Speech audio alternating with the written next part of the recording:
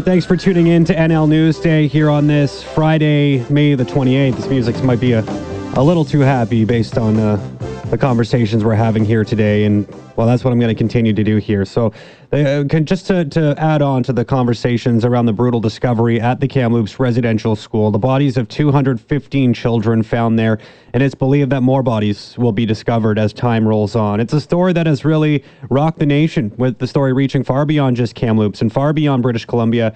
During the news conference today with Cookpie, Roseanne Casimir, a reporter based in Toronto but representing a news agency in Spain, was on the line just to give a little bit of a glimpse into how far-reaching this news truly is. For a little bit more reaction, pleased to welcome to the program now the Special Advisor to the President on Indigenous Matters at Thompson Rivers University. He is Secwepemc, and from Adams Lake First Nations band, Paul Michel. Paul, thank you so much for your time. I guess, how are you right now as we all deal with this news today?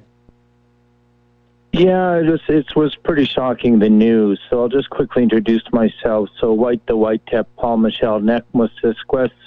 My name's Paul Michel, and I am the Special Advisor to the President on Indigenous Matters at Thompson Rivers University, and I'm the former Chief of Adams Lake Band. Yeah, my initial reaction was just shocking. It was just so horrific hearing the news. Really, hearts go out to it's going to be over 215 innocent children really buried without ceremony, dignity, and respect. So it's just, I share with our president at Thompson Rivers University and our faculty and staff, it's deep sorrow, but there's a really need to find more truth around exactly what happened on this tragic event. Mm-hmm. A lot of people that we've talked to today, not really surprised that this discovery was made. Maybe there's a little bit of shock in terms of just how many bodies and how many kids we are talking about here. But this is something that has long been believed to have been there for quite some time. And I guess this really just confirms what a lot of people have long believed has taken place, and now they have confirmation. Yes, both my mom and dad went to the Kamloops Union Residential School. And in fact, my dad was the first high school graduate in 1950 from Kamloops Union Residential School, and my mom graduated the next year, 1951, with a class of 3. So I have a long history and knowledge of this residential school, and actually grew up in a teacherage right near the school because my dad became the first Secwepemc teacher to teach at a residential school. It's just tragic hearing this, and I don't think the stories that we heard was such a large number of 215 innocent children buried. Both your parents, as you mentioned, went to Kamloops Residential School. I mean, does this change the way you might look back at their time there at all? I mean, obviously it's not something that you look back with any sort of pleasure or anything like that, but does this, change the way that maybe you pictured his time there? No, our family's been fairly honest with this. Really the residential school is equivalent to a concentration camp. It's equivalent to an internment camp. It's equivalent to a prison. And there is some Secwepemc, and you see elders and other First Nations that went there. They can share happy experiences of their residential school, which is what they will have to say to survive in their mind, heart, and soul. But by and large, residential school was always a place of hurt and sorrow and darkness for my people. Mm-hmm. Is this... I know this is really, really tough, and it's not something I want to be seeing and want to be talking about, but it's important, right, that we do talk about the history and look back at what occurred in our country here in Canada. A lot of times people don't want to accept the history that First Nations people within our country have had to deal with over the course of history and really up till today as well, right? We continue to deal with reconciliation and racism and all these issues that continue to plague our country here in Canada. But, do you look at this as an opportunity to learn and teach now moving forward? I mean, a lot of times people need to see the real evidence of what took place to totally grasp it. And, as sad as it is, this is tangible experience that we can see of just how brutal things were. Yeah, there was many leaders that addressed this, and by the 2015 Truth and Reconciliation Commission report calls to action, like our Senator Murray Sinclair, a wonderful Indigenous leader, did healing circles across Canada, and his report talks about a cultural genocide amongst our people. And he talks about the truth, the brutal truth, and the healing, and he put this upon all Canadians. This isn't just for Indigenous to understand what happened. This is a responsibility for all Canadians in all levels: federal government, provincial government, municipalities, private industry.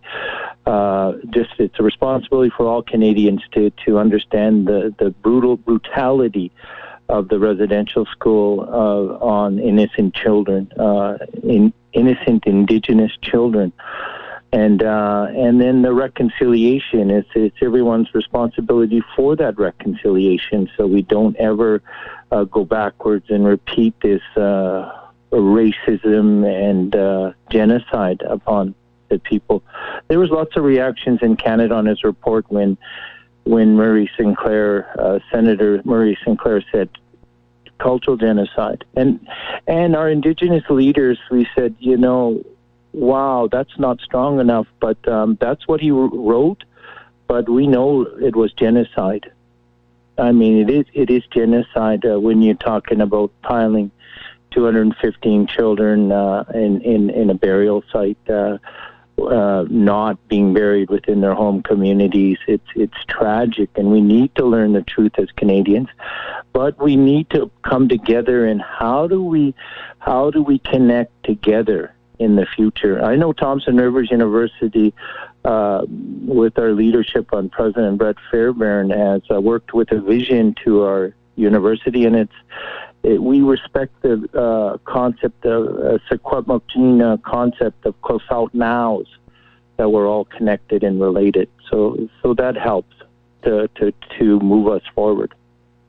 Is there a role, do you think, for Thompson Rivers University to play now moving forward within this? I know this is, the Secwepemc people are going to be leading the way when it comes to how to move forward, how to deal with this current discovery and the situation as it unfolds, the investigation that is ongoing. But is there anything that TRU can do with this information now that it exists, now that we have a little bit of knowledge into what took place, and we're going to continue to get more, right? This is really the early stages of this discovery, and we're going to find out a whole lot more. But just as the special advisor to the president on Indigenous matters, is there a role for TRU here?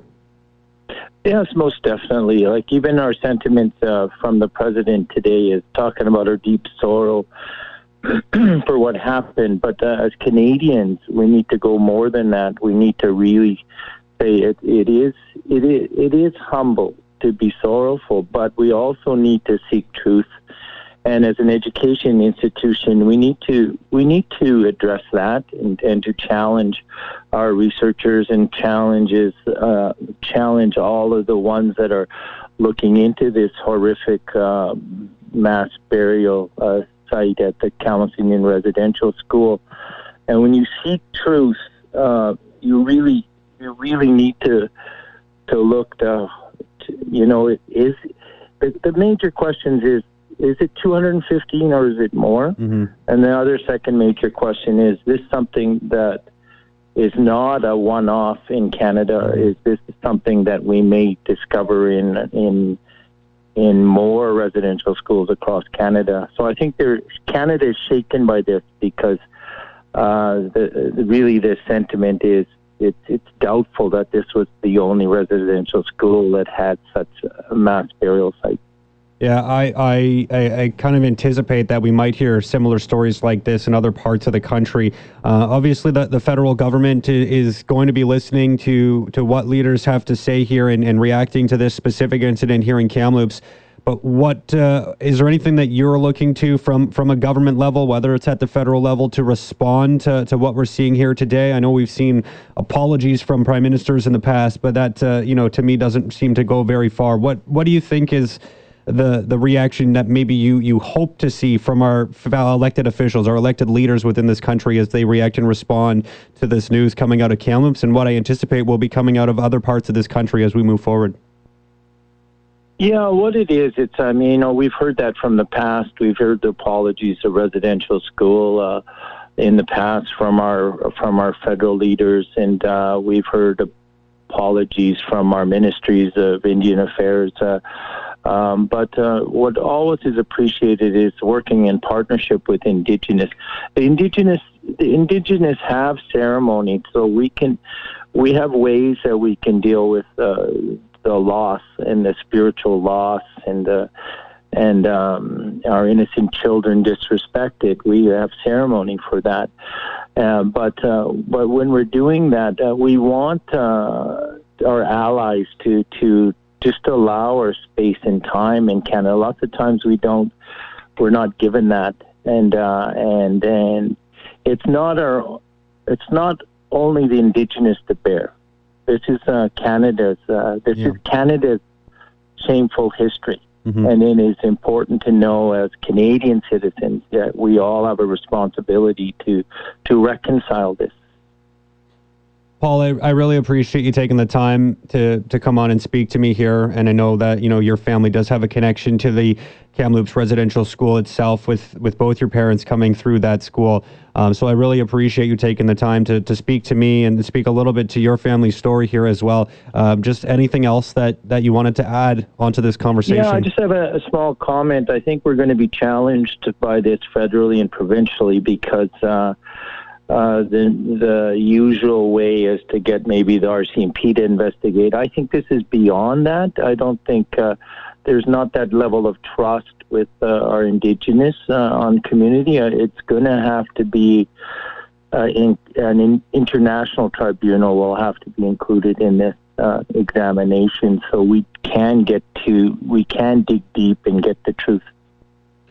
Thank you so much, Paul. I really appreciate the time. It's not an easy day for sure. So, thoughts and prayers for sure. But really appreciate you taking the time. Thank you so much for this. And hopefully you can enjoy a Friday here. Great. Cook's Jam. Thank you. Thank you. That's Paul Michel. He is the special advisor to the president on Indigenous matters at Thompson Rivers University and former chief of the Adams Lake Band. I really appreciate him taking the time to come on and provide his thoughts into what we're seeing and what we're dealing with here in Kamloops here today. 215 kids, the bodies discovered at the Kamloops Residential School. They were discovered on the weekend, and we really were made aware of the issue yesterday publicly, and we're seeing this story now make its way right across this nation and even beyond. And we'll see, what the fallout is here. I hope we see some momentum come from this, some change, some real important and hard conversations. And, I'm doing that here today as much as I can. And it hasn't been a fun day by any means, but a day that is important to not forget.